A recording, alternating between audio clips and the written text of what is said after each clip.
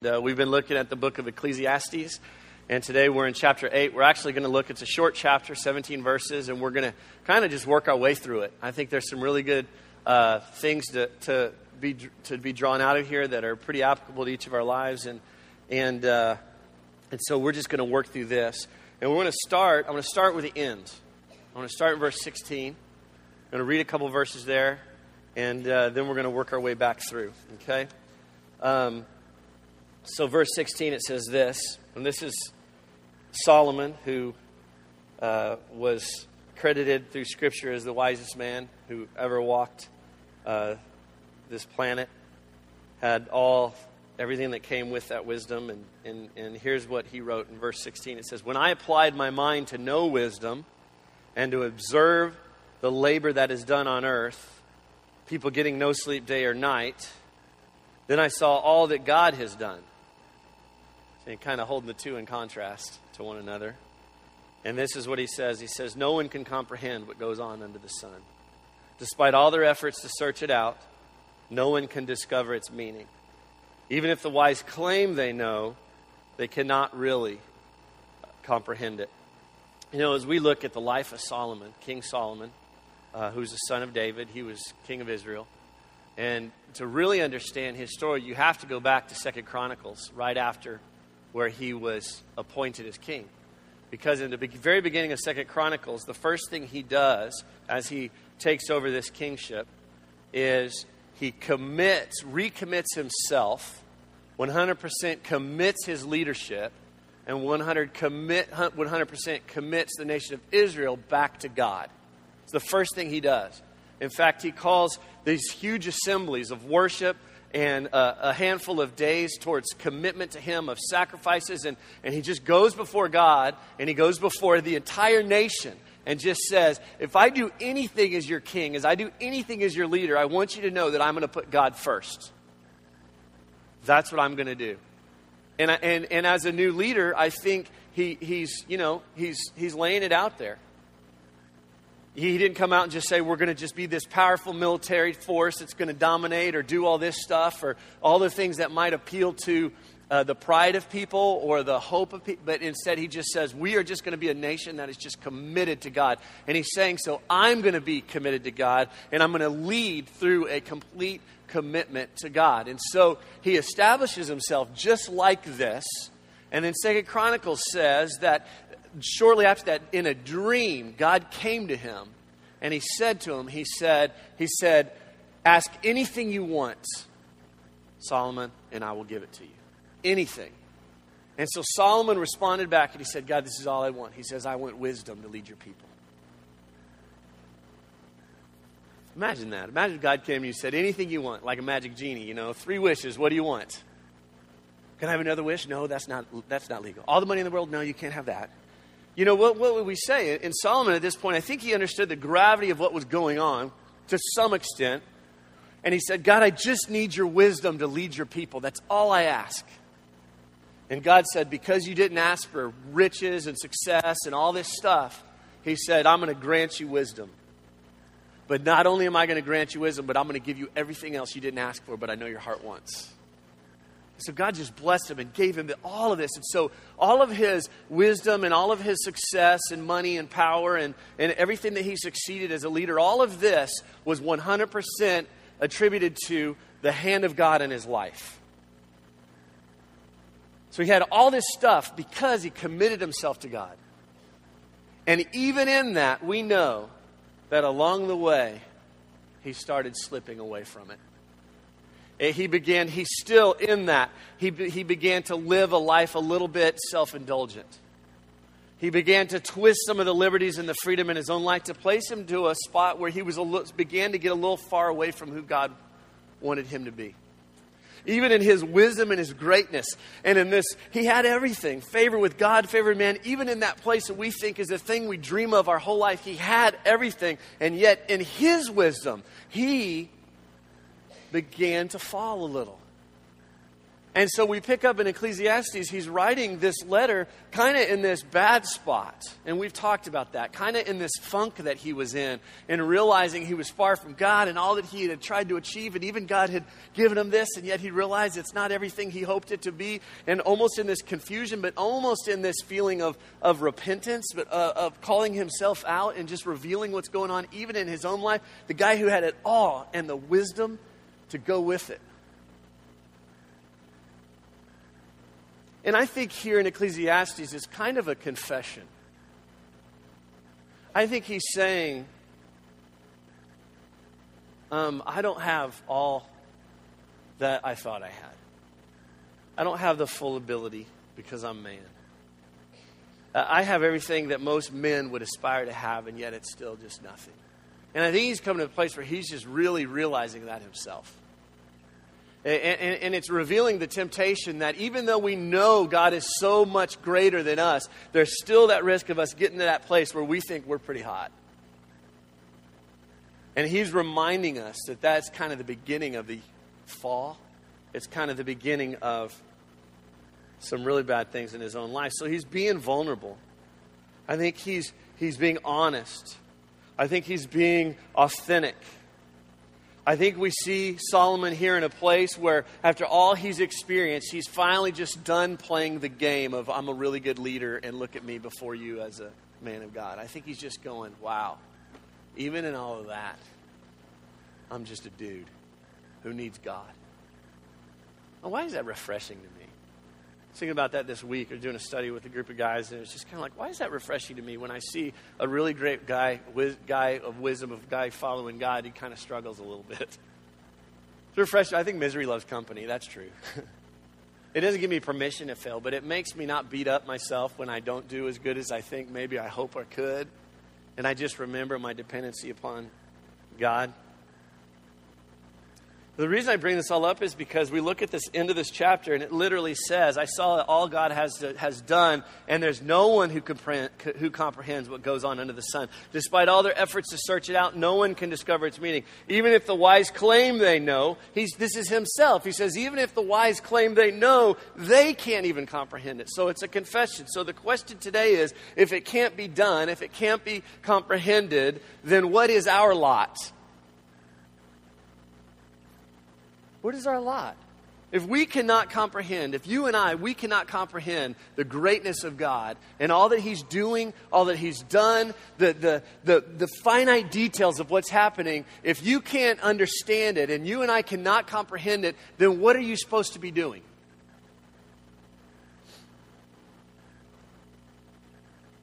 What are your thoughts? What do we spend our life doing then? Anyone? Persevering? Striving? For what? To know him. Who said that? Brilliant. What else? Yeah, I think that if it can't be done, if no one can discover its meaning, if no one can really comprehend it, then why not spend our life following or seeking the one who can? Doesn't that make sense? I think that's what Solomon is saying in Ecclesiastes. All the chasing, all the stuff, everything, all the issues in our life that we can't quite comprehend, all the little things we're looking for answers for, we're not going to find them outside of him. And so he says, why not just follow the one who can? I think Solomon is done playing games. It reminds me of Isaiah 1, and I love this scripture because it punches me between the eyes so many times, where it says, come now, let us reason together, says the Lord. Other translations, it doesn't just say, let us reason. It says, come now, let us settle the matter. Can we finally just settle the matter that I am God and you are not? Can we just do that? Wouldn't we be better off, honestly, as a church, as individuals, in our marriages, in our families, in our lives, in our careers, in our pursuits, and everything? And we just come to the place where we can just really realize, no, he is God, we're not God. And even when we grow and we gain some wisdom in him, we're still not God. And we still have to take a posture of humility and as a learner, constantly going, oh yeah, I messed that one up too, didn't I? Wouldn't that be a better place to be? Come now, let us settle the matter, says the Lord. Though your sins are like scarlet, they shall be white as snow. Though they are red as crimson, they shall be like wool. If you are willing and obedient, you will eat the good things of the land. But if you resist and rebel, you will be devoured by the sword. For the mouth of the Lord has spoken. Now, this sounds like a threat. And I got to be honest with you, it might be. Not in the threatening way as we would threat. But I think this just comes out where God is just saying, let's reason together. We have this life that seems, even in moments of fulfillment and moments of success and moments of happiness. He said, but all of that is nothing. And you could choose two paths. So as we look through Ecclesiastes 8, what I love about this chapter is I think Solomon kind of outlined some of the things that were some of the biggest temptations for him as a believer. And I think that's good for us because those of us who are new to faith or new back to church or whatever that may be to you, it's a really good thing for us to be able to look at these things and keep an eye on them. And I think it's a really, really good thing for those who grew up in church and have always been in church because, listen, we get to the point where we think we know everything and we just don't. And when we get to that place, our dependency upon hearing God, not just working for God and doing things for God because we heard it before, that will kill us.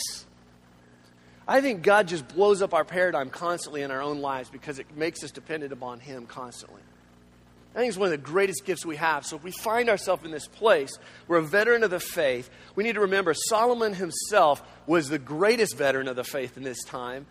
And he's saying, guys, we need to be looking out for these things. But there is wisdom. There is wisdom to be found. I want to give you three things that I put on the outline here that I think as we're looking through the scripture and it's a reminder in this, there's three things that are significant to remember, first of all. And this is a posture thing. As we look into the rest of these, we got to develop the lens in which we're going to see these through. First of all, I hope we see it through the lens of the gospel and knowing of what's coming. You know that Jesus died for all of us and that no matter what we do, we can't earn it, we can't deserve it. It's a free gift of life. And so we have back to Him a life of worship to give back.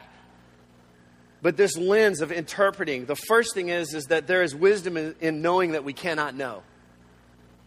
There's wisdom in knowing that there's some things we just can't comprehend. One of the reasons there's wisdom in that is because what we're doing is we're surrendering ourselves and we're allowing Him to be up here and us to be here always. That ladder we try to climb to be just like, I want to understand God more. I want to just be there. Remember, He just keeps knocking it down. It's like Jesus are just pulling on our ankles like it doesn't matter. You can't get there anyways. Why don't you just stay down here with me? There is a wisdom in knowing we cannot know because there's that point where you just grab onto something that is just owning you and you're like, I just want to comprehend this. I want to understand what's going on. And then you just kind of release it and go, oh, there's peace in just knowing that God knows. I wrestle with this. I don't think this is a coincidence that the apple came from the tree of knowledge. At the very beginning, I think that there's just something in our inside of us that just wants to know. We just like to know everything. We want to be in people's... That's why gossip is such a big... We like to be in people's heads and their... Whatever. What is that? We're freaks. Okay. And knowing we cannot know, there's wisdom in embracing the journey. Scripture talks about all the time, don't worry about tomorrow. Tomorrow has enough problems for itself. Now, you and I know, I know, don't worry about tomorrow, but we still have to blah, blah, blah, blah, blah. We need to really check that. How much we really do worry about tomorrow. Because here's what it reveals.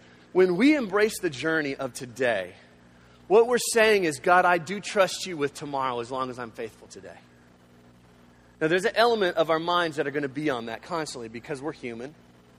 But there's a certain amount of surrender. When we focus on where we're going, what we're saying is, God, I trust you with where we're going, but you probably need a little help with it. So I'm going to keep my eye on it for you. All right? So what piece of that do we need to just back up and go, God, I know you got that. I'm just going to concentrate on this moment. And there's many reasons for that. One is because I believe there are opportunities in every moment.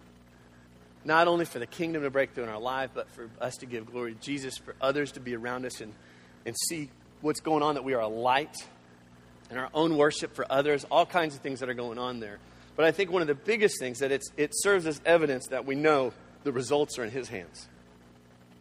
So knowing we cannot know, There's wisdom in embracing the journey. And what this is really hard for us, this part.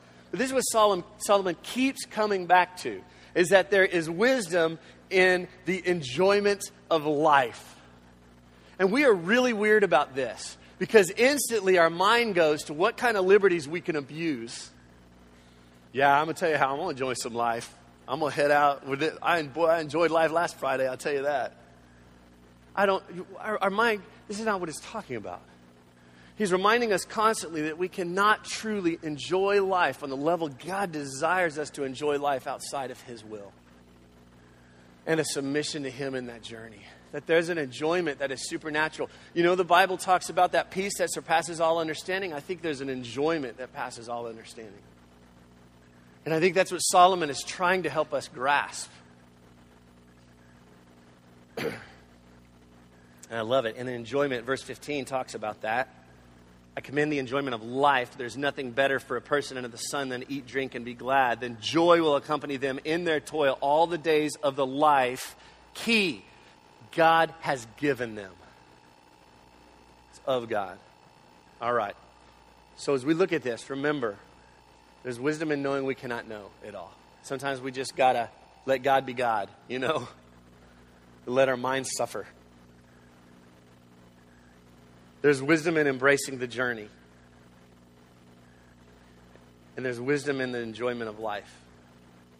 There's also some specific things here. I want to look at 6 of them as we look through this verse, starting in verse 1.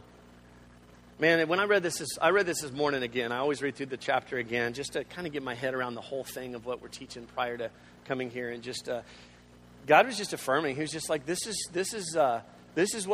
some things we really miss. And so I just pray, God, that you would show us where we're missing it.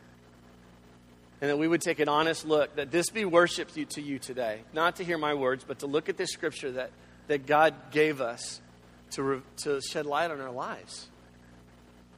Because I think there's this thing that we have, we think, okay, if faith is real, then it's supposed to feel and look and whatever like this. And we keep sabotaging ourselves. Who is like the wise, verse 1? Who knows the explanation of things? A person's wisdom brightens their face and changes its hard appearance. Verse 2, obey the king's command. And here it's talking, it's literally talking about, using the story of a king. And we know anytime it uses a king, we can make the connection to God very quickly. Obey the king's command, I say, because you took an oath before God. Do not be in a hurry to leave the king's presence. I think some of the greatest instruction right there Solomon gives us, to not be in a hurry to leave his presence. Because we think that God just wants us to go out and do so much that we're just, okay, God, yeah, I got it, go. Yeah, I've heard that. Okay, we got it, go. And we miss just being in his presence. We commit one day a week to come together for corporate gathering. And isn't it weird that our brain starts checking out on that third song after communion? We want to just go think about lunch and what we're going to do with the kids, if we can get them out of the this and that. We rush out. And I'm the same way, and I just got done teaching. It's just really weird. What it tells me is how much what we really think about the presence of God and being in it, just trusting in that spirit and that movement, that something is actually happening there in that moment worthy. I think sometimes we just need to slow down. I think of some of the words we were just singing in the song. So Lamar, fantastic job of choosing the songs today. And we sing a song that says, "Forever my heart will sing of how great you are." Where was your heart when we sang that? Where was our mind when we sang that? Were we mouthing words, or were we just thinking we have the opportunity to just be here and beg God's presence to be among us as we worship Him? Where's our heart, mind? I think it takes some intentionality. I think that's all Solomon is saying is, hey, when you give God your time, will you give Him your time? Will you value presence over just like when we read Scripture? If maybe you study Scripture daily, do you just rip through it to say you study the Scripture, or are you looking for God in it and the living Word of God? This is an art. This is the thing that we've lost in the church today. That practicing presence. of trusting and valuing and giving God not only because He's worthy, because He's King, because I just think He has something to say.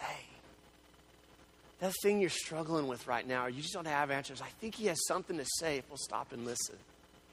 I just don't believe that if you just beg God with all your heart and give Him everything of yourself, that He just doesn't want you to hear Him in it. But we just need to slow down. The first thought I put here, I was trying to put a positive spin. My first list was all, slow down, quit being a baby, blah, blah, blah. Instead, I tried to be a little more positive. So the first one is take time to evaluate honestly. And I want us to do two things. The first is evaluate God honestly. That's what Solomon is doing constantly. Before we do anything, I want us to remember how great He is and how not so great we are in our natural state. Now, because of Christ, some awesome stuff's going on. But let's just put God in His place. Let's put ourselves in our place, first of all, and evaluate how we really feel about God on this issue. Do you really trust God on this issue? Are you really seeking Him on this issue? Do you really care what He has to say on this issue? Are we ignoring it because we already know what He's going to say and we're not going to like it, so we're not even going to ask? There are things I don't even pray about because I know what God's already going to say and I don't want to hear it. You ever do that? Just me? Okay. Yeah. Take time to evaluate honestly God and then also you and me. If we're to get to the place where Solomon is saying, just, you know what, I'm just tired of playing games here because I'm miserable. This isn't working. Something's empty. We're missing something. Can we come back and just say, God, I don't know that I've really wanted to hear it. God, I'm not sure that I've really pursued you the way Scripture. I'm not sure that I'm really giving of myself. And God, if I was you, I wouldn't tell me either. Have you ever gone there? What I usually do is I just sit there and complain. God, why don't you? Instead of, God, I know why, because I'm a fool most of the time. But, all right, we'll get to how we fix that. Okay. Take time to evaluate honestly. Let's move on. Verse 3. Do not be in a hurry to leave the king's presence. But the next one says, do not stand up for a bad cause, for he will do whatever he pleases. Since the king's word is supreme, who can say to him, what are you doing? There's a couple ways to look at this. And I think to stand up, many times to say, I'm going to stand in this, that I'm making a bad decision, I'm going to stand in that. And a lot of times it's, I don't like what you're doing, so I'm standing up and I'm out. Whatever it is, the heart of that is questioning the heart of the king.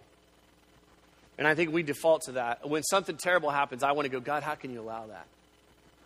You ever heard that? There's an anonymous quote going around that I think is really good, and it says something to the effect of, sometimes I just really like to ask God, how can He allow all this injustice and suffering and all this stuff to happen in the world? But then I'm afraid He'd ask me the same question. It's kind of revealing to some. Be sure not to judge God's intention. As king, be sure not to step in there and start going, man, God, why would you do that? Because even if you don't say it, but if you begin to think it and go there, it's revealing of where our heart really is. It's revealing of how we really feel about God. Now, here's the deal. If that's how you really feel about God and you say that, then that's okay because God's not afraid of you. He's not afraid of our doubt. He's not afraid of our questions. But what He wants us to do is get to that honest place where we at least know it's our doubt. So that then He can begin to deal with us where we are. And I pray that's why we hope to have a community of faith, a church body that is vulnerable with each other and is honest and transparent with each other, because we can't afford to have judgment for each other where we struggle. We have to be a place where we can voice that, not because we hate God, but because we love God and we don't understand and we want to. Because we've settled the issue that God is God and we're not.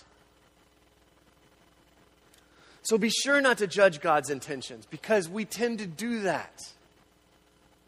And those are the types of things that will get in the way. All right, verse 5. Whoever obeys His command will come to no harm. Talking about the king again. It's just reality. It's like some things are very spiritual, some things are very practical. Obey the king and you keep your head, right? Sometimes it's just dumb. If we were,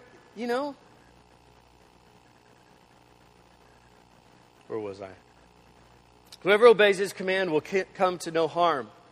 And the wise heart will know the proper time and procedure. For there is a proper time and procedure for every matter, though a person may be weighed down by misery. What is this saying? Let's talk back and forth so you don't fall asleep on me. What is this saying? What do we need to be watching out for? What is it saying in these couple verses? Read them again if you need to.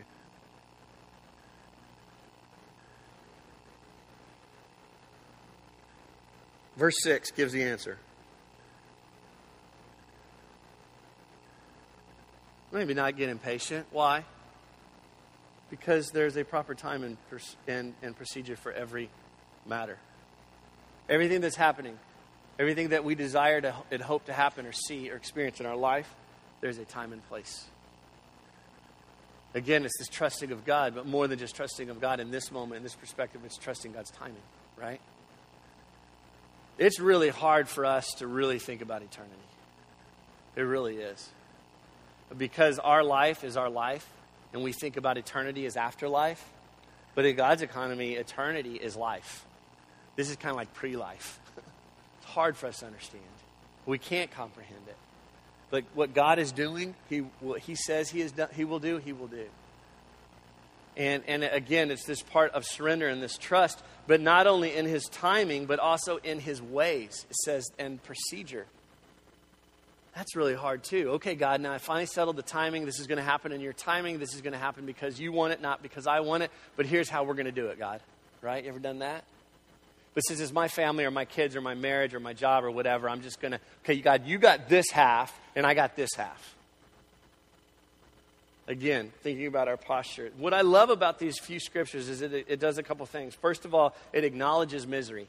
Do you notice that? At the end of verse 6, it says, although a person may be weighed down by misery. He says, even though you may be weighed down by misery, you got to hang in there and you got to trust God's timing. There's timing and no, but God, I need it now. And He's like, yeah, you think you need it now. But I'm God, remember? And listen, as a human being standing on this stage here, I will tell you, I do not get that. And I wish I did and whatever. But what I have to trust that. Therein lies my hope. It not only acknowledges our misery, but it also then reveals our temptation to take it into our own hands. Look at this.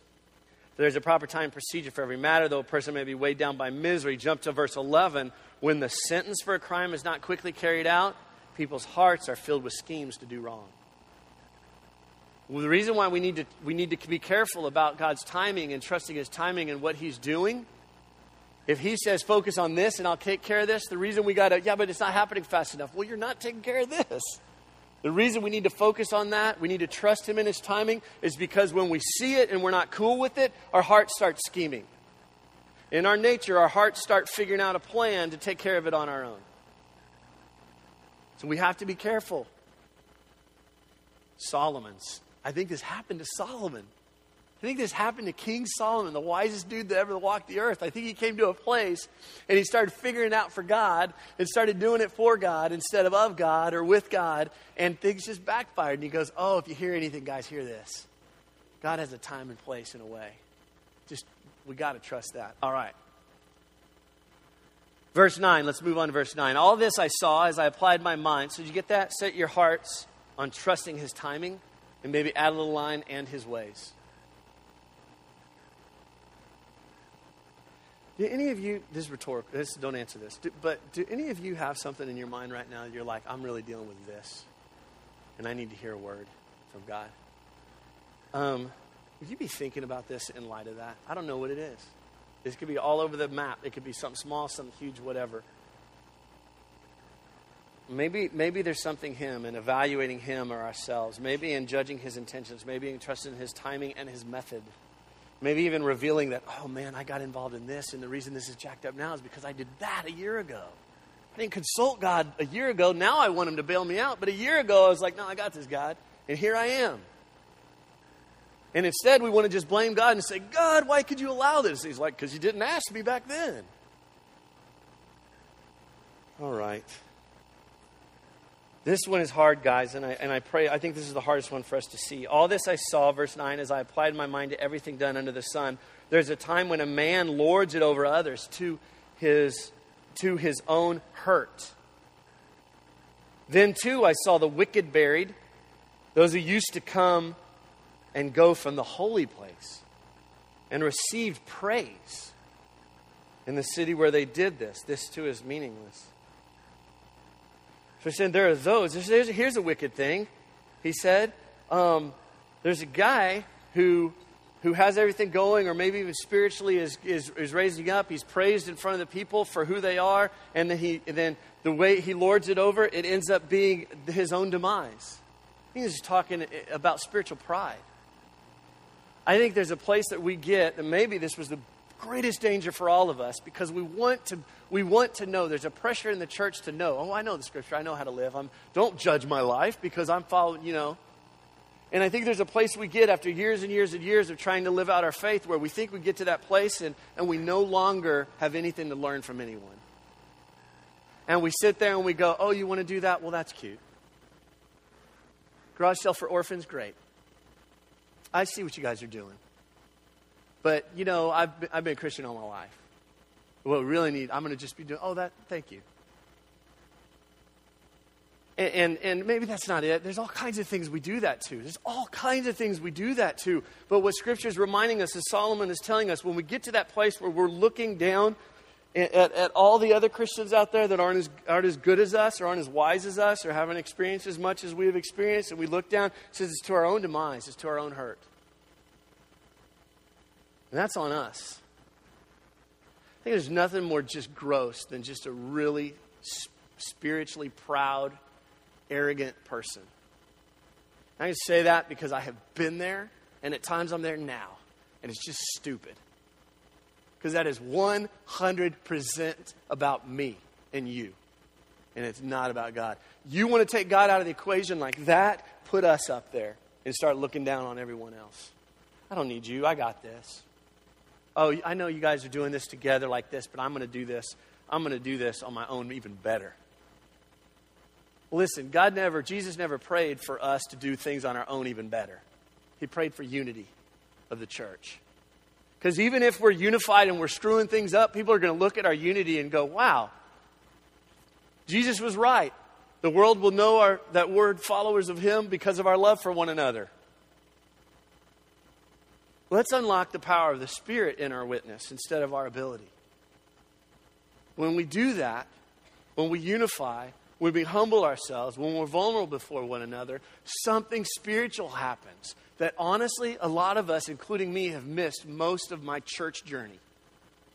Because we're spiritual Rambos doing it on our own instead of a part of the body that Christ died for. So here's the point there. Identify our areas of spiritual denial. You understand the areas where we have pride, or we have arrogance, or we have individualism, where we are hurting the body, or hurting. And the truth is we're hurting ourselves.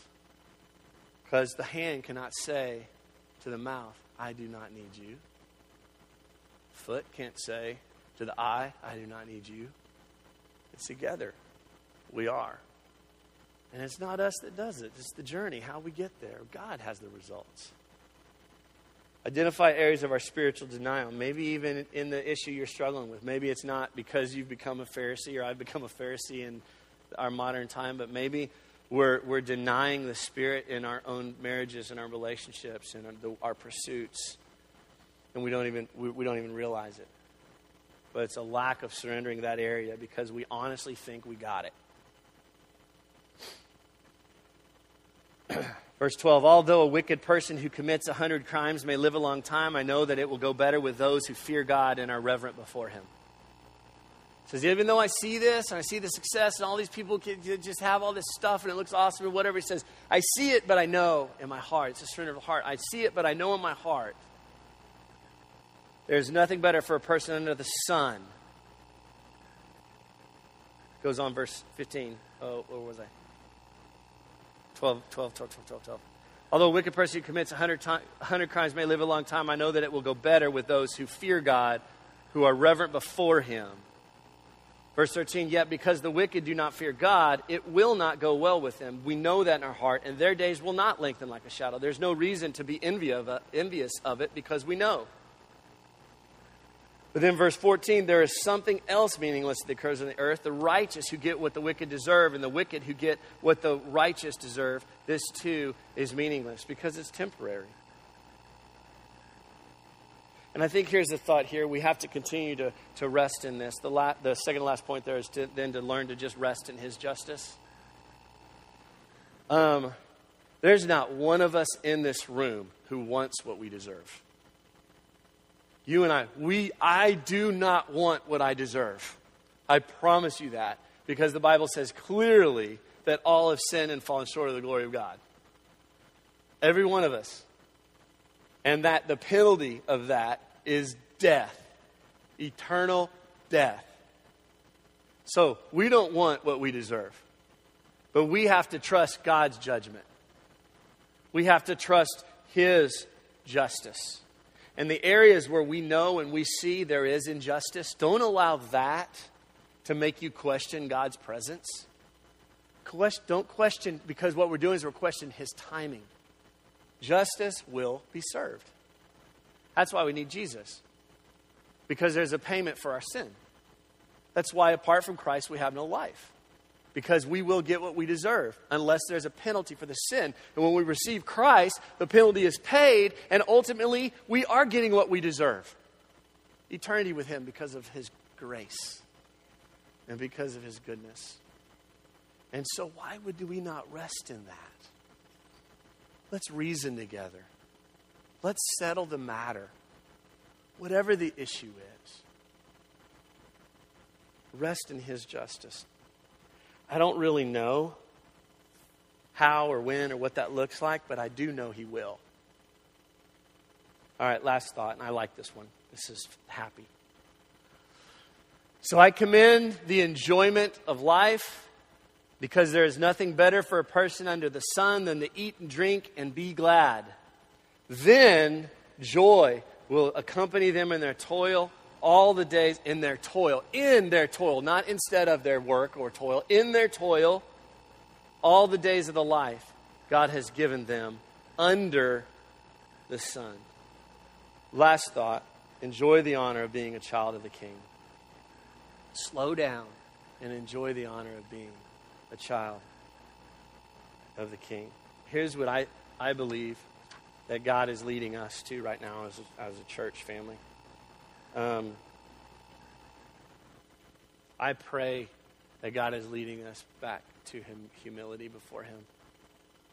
I pray that today as we look at Ecclesiastes, that instead of going, yeah, that's right, we need to do that, that's right, everybody else needs to do that, and everything else instead, my prayer is that we would just humbly come back to the Father as a child and just say, Dad, I'm messing this up.